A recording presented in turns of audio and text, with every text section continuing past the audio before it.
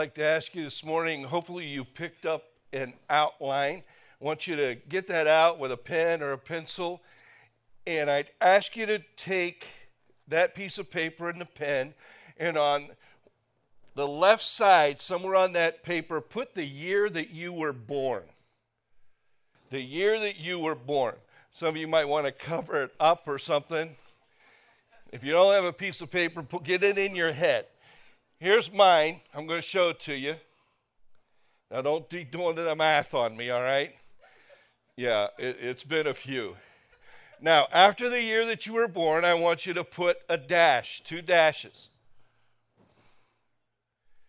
After that, I want you to put 20 blank blank. 20 blank blank. Every one of us has a year, like the first one, a time where we were born, where we entered into this world. We didn't have much of a choice on that. It was like just, okay, here you come, here you are, right? You entered into the world. Anybody's birthday today? Anybody have a birthday last week? Wow. Anybody have a birthday in the last month? How about the last year? Wow. All right. Those are days we celebrate. The second date, well, it depends on the condition of our faith and our relationship with Jesus Christ if we celebrate that second date. But that second date is going to come. We don't have any control over the first one. It's like, here you are.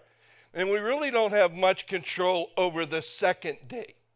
But that dash in the middle, as you've heard me talk about before, we have control over.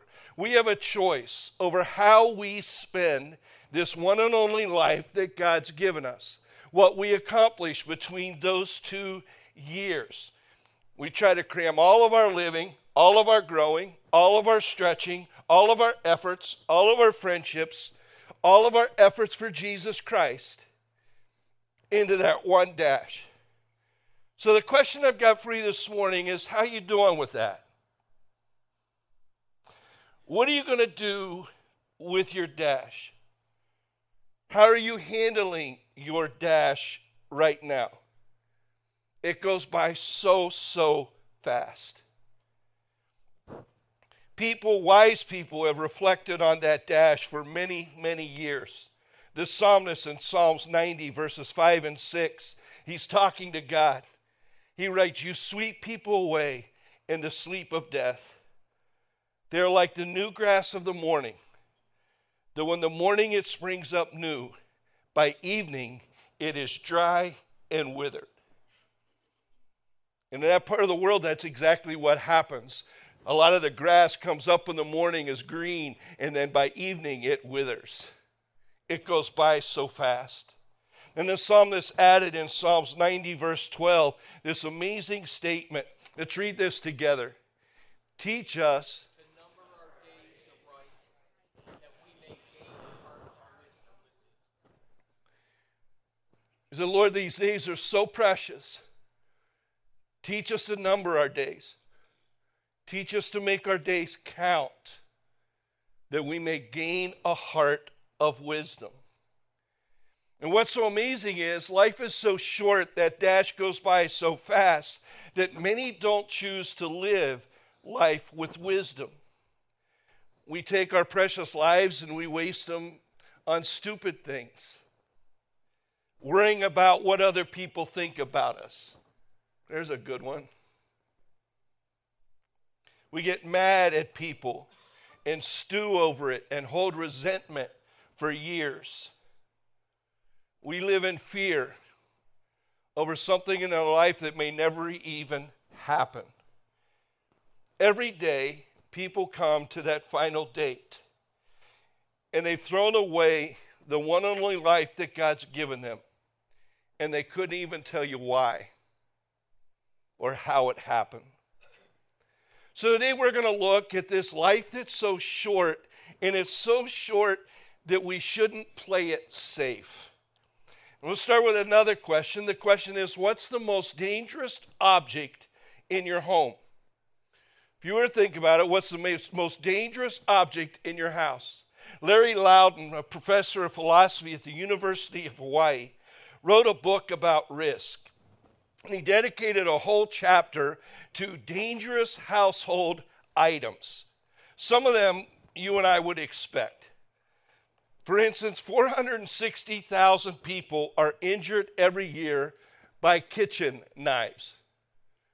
We can understand that one, by kitchen knives.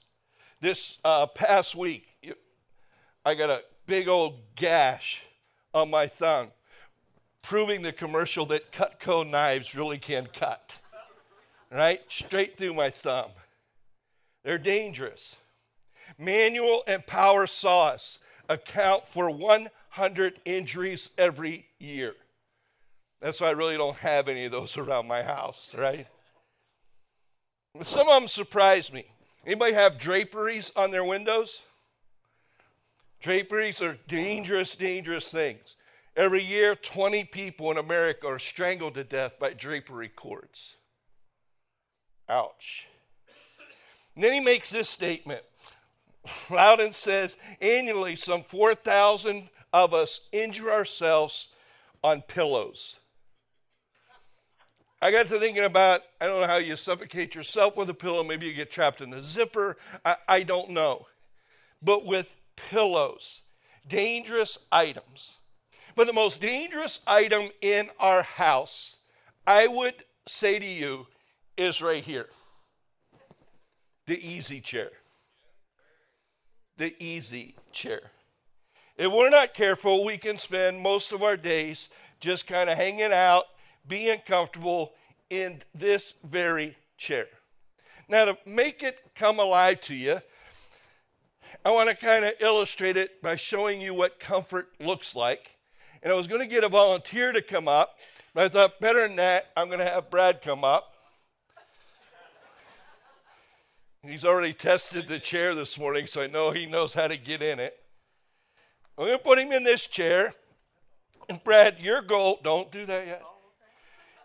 Your goal is to just be comfortable. All right, I can do that. You look a little stressed this morning. Yeah, you know, that happens.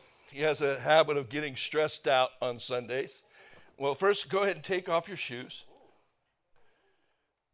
I get to play Mr. Rogers up here. Yeah, you do, because I got some slippers here for you. Oh, They've been hardly worn at all. you're going to put them on me too? I'm putting them on you. Wow, They're Buckeye slippers. I see this. Here you go. All right, feeling better? Yeah, oh yeah. Okay, now on the side of the chair, go ahead, be careful. Yeah. Lean back. Right? Yeah. A little better. Now, everybody that sits in one of these chairs has to have something in their hand usually. Got your remote. Clicker? All right. Does it work? No. But you look like you've done this before. All right, feeling better? Yeah. All right, and we sit in one of these comfortable chairs. Usually we have someone, or we bring and prepare ourselves some comfort food. I got a now warm glass of milk. Don't drink that. Yeah, I'm going to pass on that. You like Rice Krispie treats? Of course. There you go. Okay, all right. You feeling better? Yeah. You're looking more and more comfortable? Let's see if we can help him out a little bit, Dave.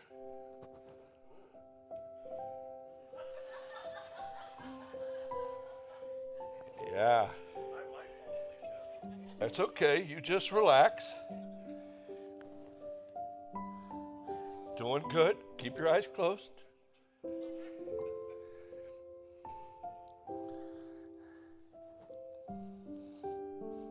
Now, if God were to ask Brad to do something really difficult right now, to take a risk, you think he's ready to jump and go after it? No. I don't think he's ready to jump up and do about anything right now. He can stay right there. And he probably couldn't even stay awake for the rest of the message if you sat there. I won't go that far. All right. Let's give him a hand. We'll let him get out of there. As he's getting out, you make it? All right. As he's getting out, one of the most dangerous things about this chair is not necessarily, well, maybe it is getting out of it.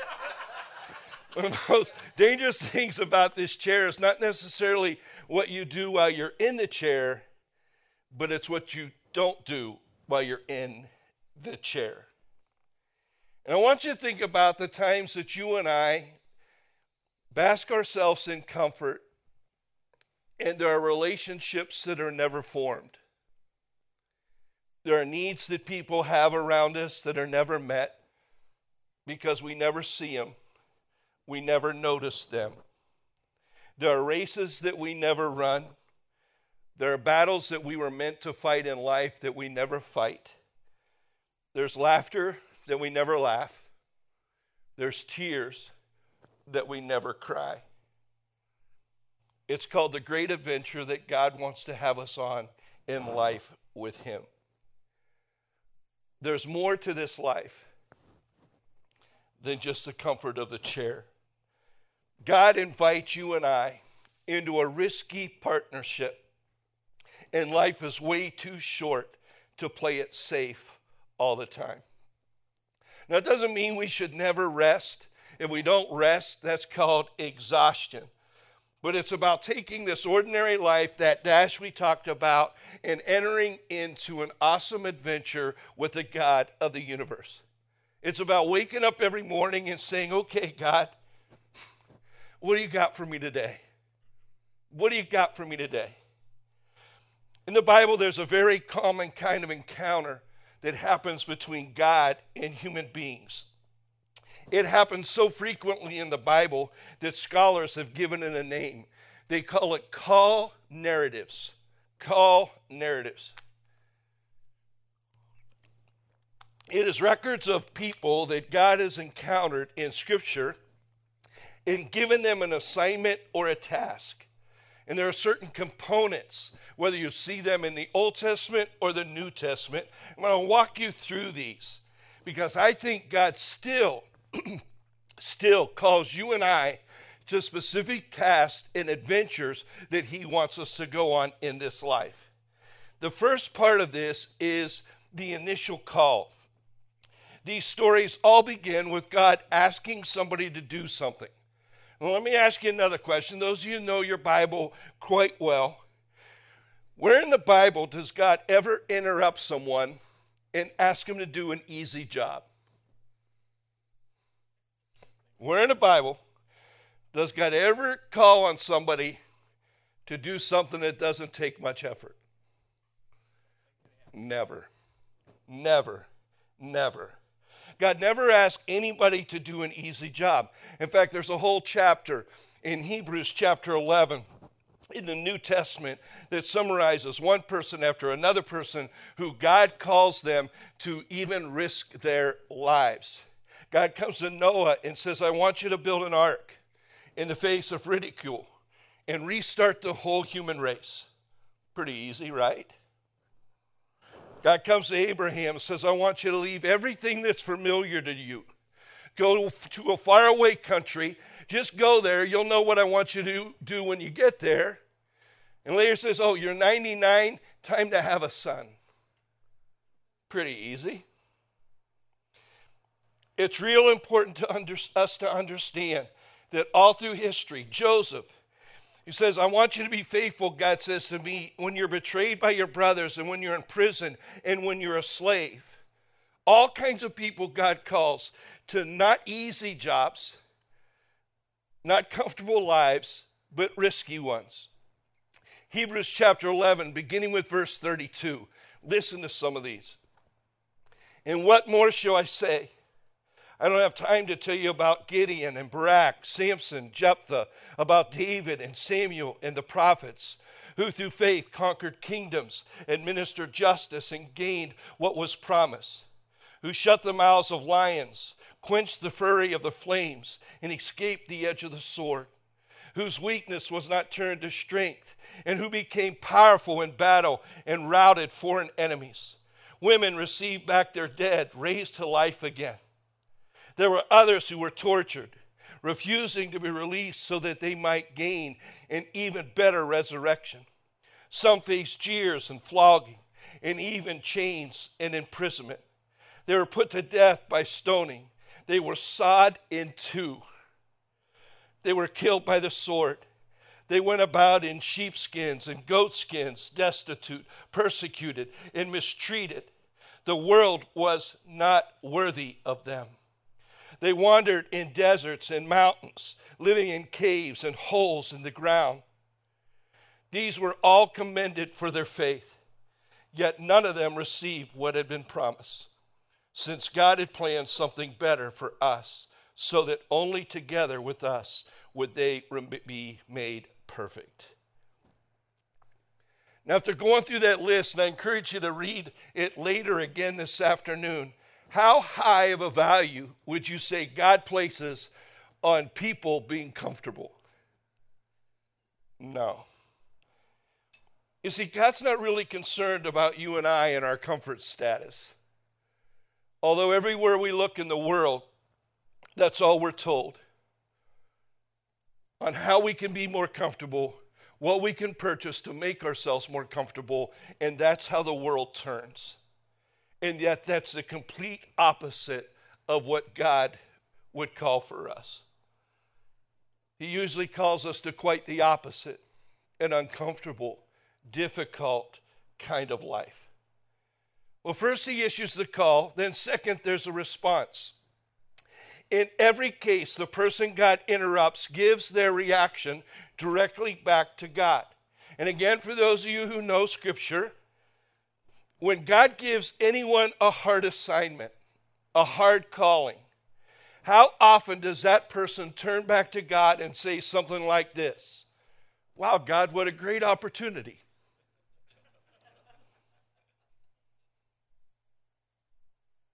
Defy Pharaoh. Oh, what a great, wow, awesome. Take on the Midianites. Spend the night in a lion's den. Love to. Walk into a fiery furnace. Marry a woman that's pregnant and says she's still a virgin. Face jeers, flogging, chains, prison. Fabulous, God, what a challenge. Can we supersize one of those? Right? It's crazy. Almost never did people respond to God in the Bible like that. You know what their first response usually is? Fear. Usually scared to death. Fear of inadequacy is a big one. God comes to a guy named Gideon and says, hey, I want you to save my people, the Midianites, from their enemy. I want you to be the guy that leads them into battle. But Lord, Gideon asked, how can I save Israel? My clan is the weakest in Manasseh, and I'm the least in my family. I'm not adequate for this, God. You talk about dysfunctional families. My family is the most dysfunctional family in all of Manasseh, and I'm the lowest functioning member of my family. There's no way. Sometimes it's a fear of failure. Moses confronted Pharaoh. He was to confront Pharaoh, free the Israelites. Moses is so scared. He says no to God 5 times in a row. He comes up with an excuse. And I need to mention, people often say, you know, God never asked me to do anything that I haven't been scared to do. Well, maybe you're not listening. Maybe we're not listening. God always asks people to do something that they can't handle on their own. Huge things. In the Bible, when God calls someone, their initial response was almost always they were scared to death too. So, if there's a challenge in front of you, some course of action, a road that maybe you feel like God's leading you down,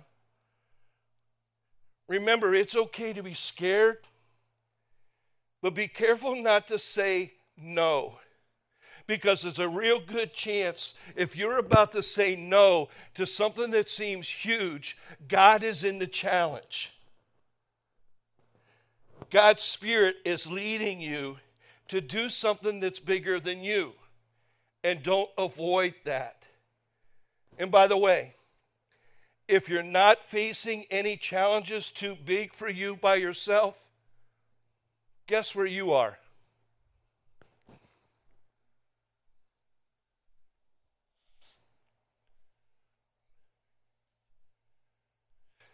You're right here. See, we got to get out of that comfort zone and be alert to God's leading and respond.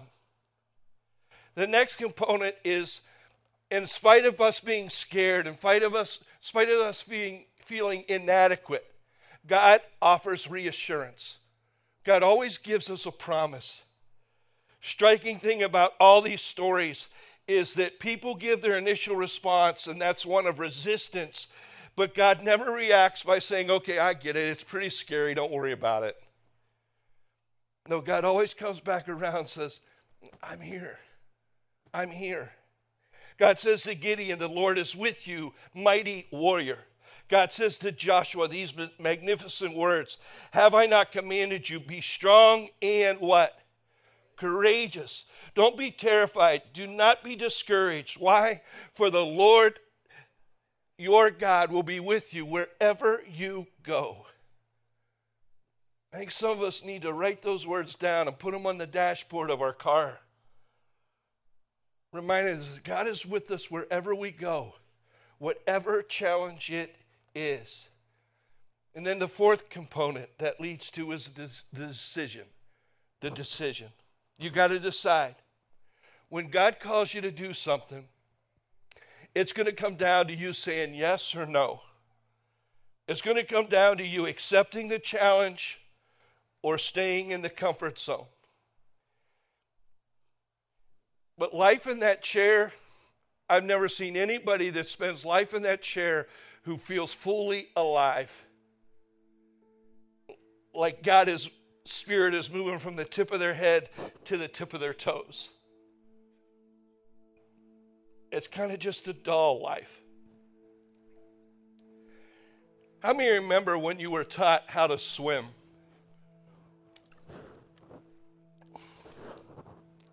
I remember mine as if it were yesterday. I was just 4 or 5 years old, and we were at Clendenning Lake.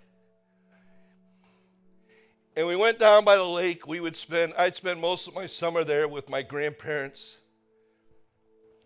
And my pap, who passed away when I was 9 years old, but probably had one of the greatest impacts in my life, because that's where I hung out all the way till I was a teenager. But he passed away when I was 9 years old. But he was a lifeguard in shape like crazy. So he was always pressing me to learn how to swim. And I remember 4 or 5 years old, we were at the edge of the lake. There was a big rock. And if I close my eyes, and I've seen photographs of it, maybe that's why, but if I close my eyes, I can remember that day. He was in the water, in the lake, and I'm standing up on top of this rock that felt probably like it was 20 feet high. Probably wasn't as high as this stage, I don't know.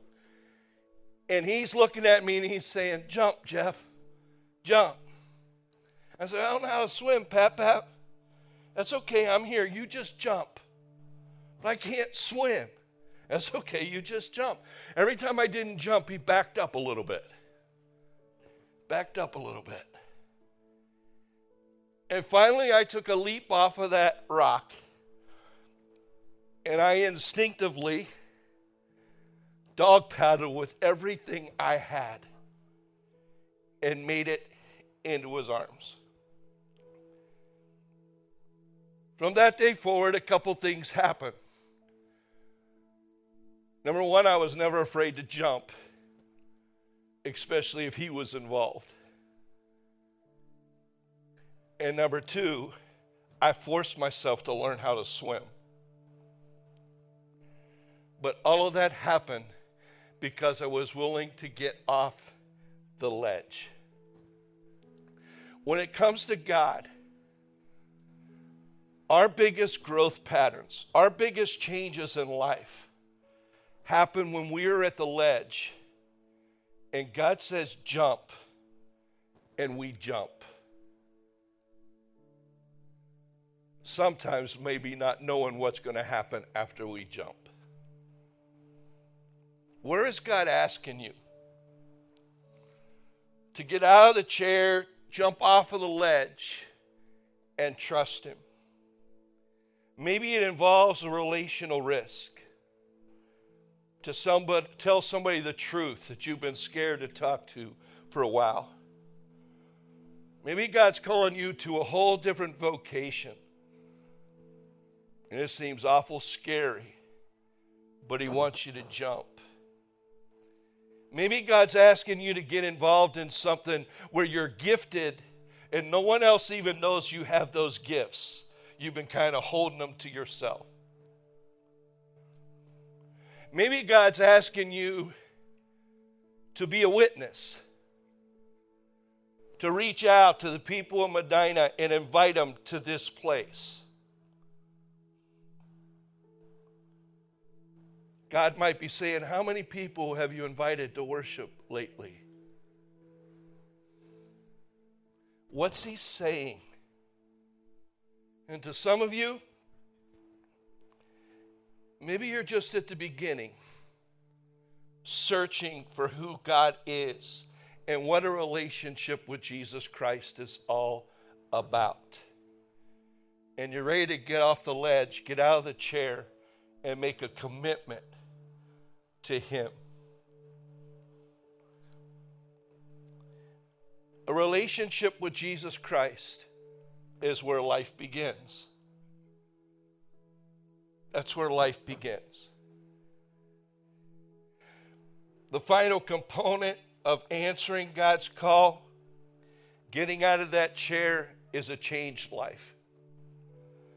One day you found yourself and you entered into this world. Didn't have much of a choice. Here you are. But it was a good day. It's the day you were born.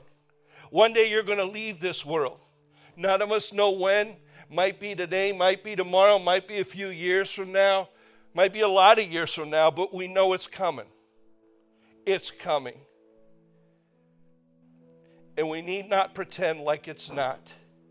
And between that first day and that last day, you have that dash. All of your life is in that dash. What are you going to do with it? How are you going to handle it? Are you willing to get off the ledge? Are you willing to get out of that comfort of that chair and the comfort of life and follow where God is calling? And maybe the ultimate is that you finally decide to really be committed to a relationship with the God of the universe who offered His one and only Son on a cross so that you could live for all eternity. Father, I thank you, God, for your word. And God, as we look in your word, we see all kinds of challenges to people. People who were called by you to do really, really dangerous things, even to the point of giving up their lives. God, I pray that we in this room don't get caught up in the comforts of this world and the comforts of this society so much that we're not listening to your Holy Spirit's call on our lives, on what you want us to do for your honor, for your glory, for eternity. Because ultimately, God, that's the only thing that matters. That's the only thing that matters. So God, I pray this prayer for all of us. Use us as you will. Use us as you will.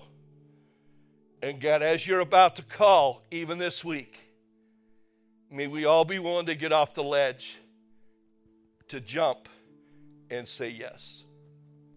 We pray this in Jesus' name. Amen.